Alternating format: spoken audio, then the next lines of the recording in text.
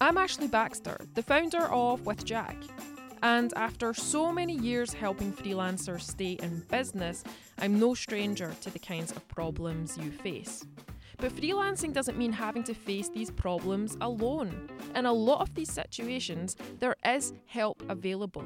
I'd like to share these stories with you so that you can be a confident freelancer. Today we hear from Chris Wilson, a multidisciplinary designer and founder of Stickman, a one-man design studio specialising in brand, packaging and visualisation. Chris shares his experience of pursuing a late payment through small claims court. We've definitely seen a rise in payment disputes, which I would imagine is largely due to the impact of COVID on businesses. So this does feel like a timely episode, and I hope that you find it useful. If you do find yourself in a similar situation to Chris and you have legal expenses insurance, consider using the debt recovery service where a solicitor will chase overdue invoices on your behalf, or the legal advice helpline can assist you. Chris ran into problems with his first freelance product design job after leaving university. His job was to produce 3D models and tech spec sheets at a cost of around £3,000.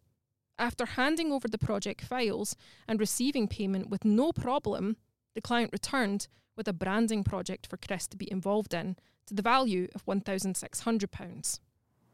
I'd worked with the client in a previous project, so there hadn't been any issues with payment before or how we'd worked together. So I'd went into this second project with a level of trust and confidence that it would go the same way.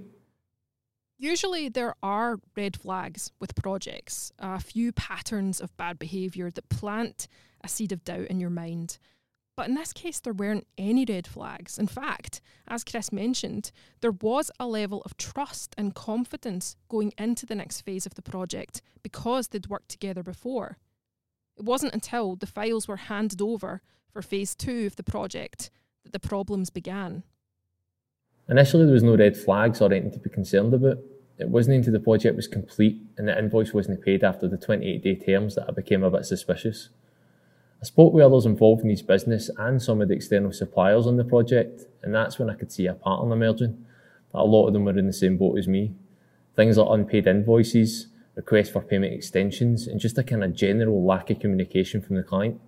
It was at that point that I knew that something wasn't right. Chris got in touch with his client to see what the problem was, and he tried a few things to accommodate them, like adding a payment extension. But after going back and forth, Chris reached a point where he knew that his client wasn't taking him seriously. He said that he would pay me when he saw fit and to stop bothering him. Shortly after this, he began ignoring my calls, messages and emails. I'd even tried to reason with the client regarding the payment due, but once he began dismissing me, I knew that I had to take action. I've mentioned in past episodes about weighing up whether it is worth pursuing late payments with drastic measures like small claims court, because it can require a lot of time, energy and even money with no guarantee that you will receive the payment. Here's what Chris had to say about that. Pursuing money through the courts wasn't a process that I had went through before. I suppose I hadn't really considered the financial outlay involved in going through the legal system. In the small bit of research that I did do, I seen that the costings for the application and the summons was about £65, so I figured it was worth a try.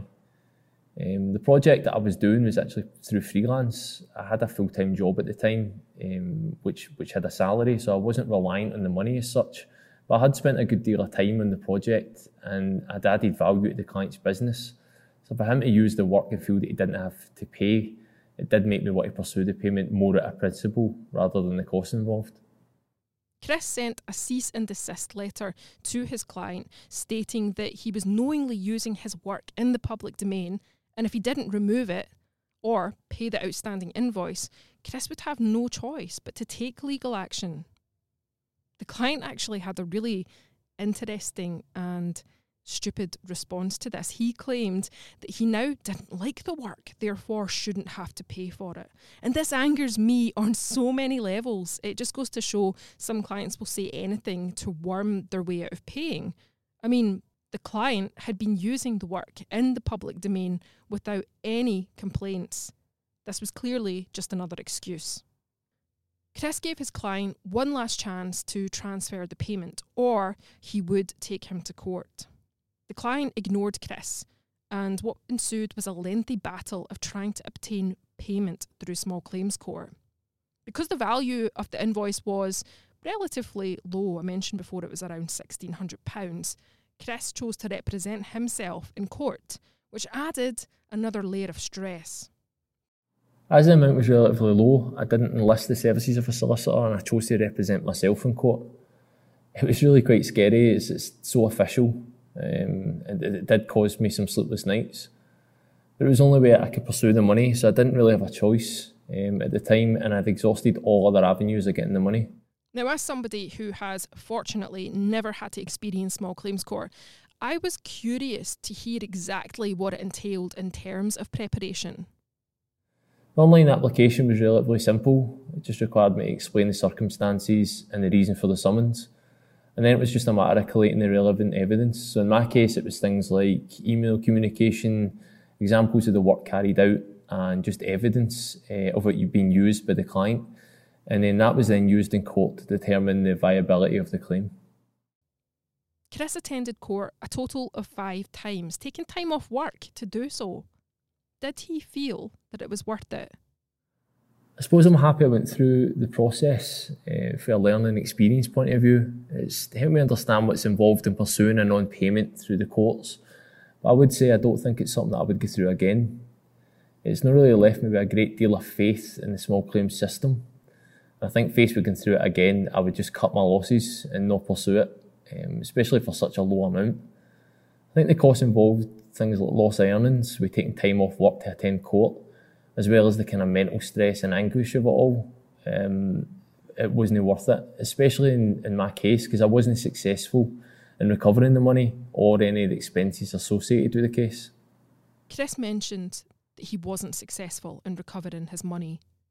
After beginning the process of the small claims court application in September 2010, attending court a total of 5 times between March 2011 and June 2011, the client failed to attend any of the summons.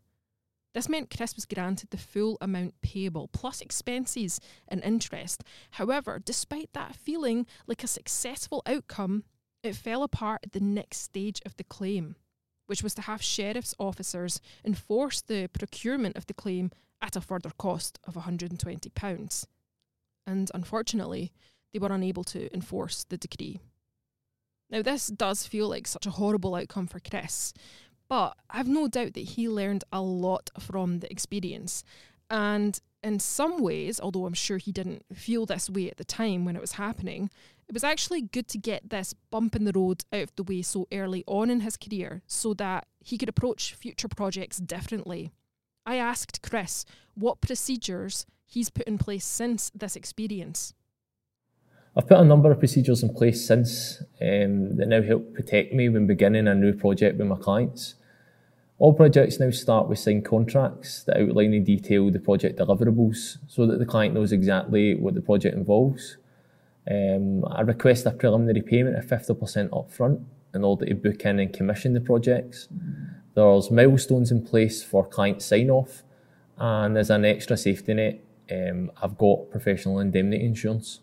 Oof, I have to say, as a risk-averse insurance broker, I do like the sound of all of that. And whilst nothing guarantees projects will run without a hitch and all clients will be perfect, these measures will reduce the risk of things going wrong and increase the likelihood of being able to sort issues out with as little headaches as possible if they do arise.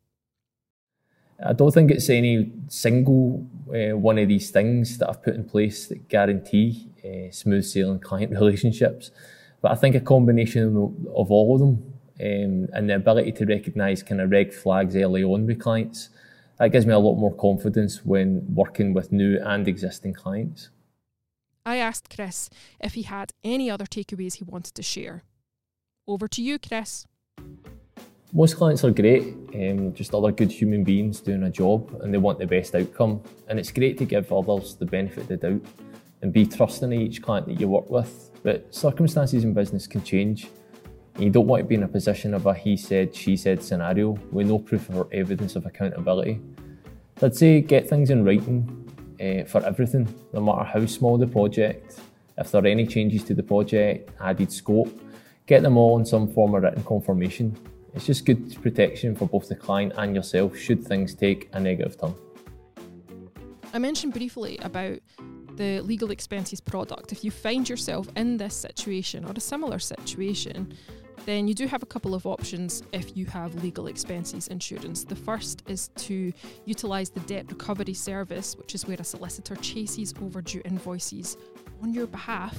And the other option is to give the legal advice helpline a call, and they can assist you with late payment reminders, preparing for the small claims court experience if you do end up going that route. We actually just published another episode about that, episode number 48.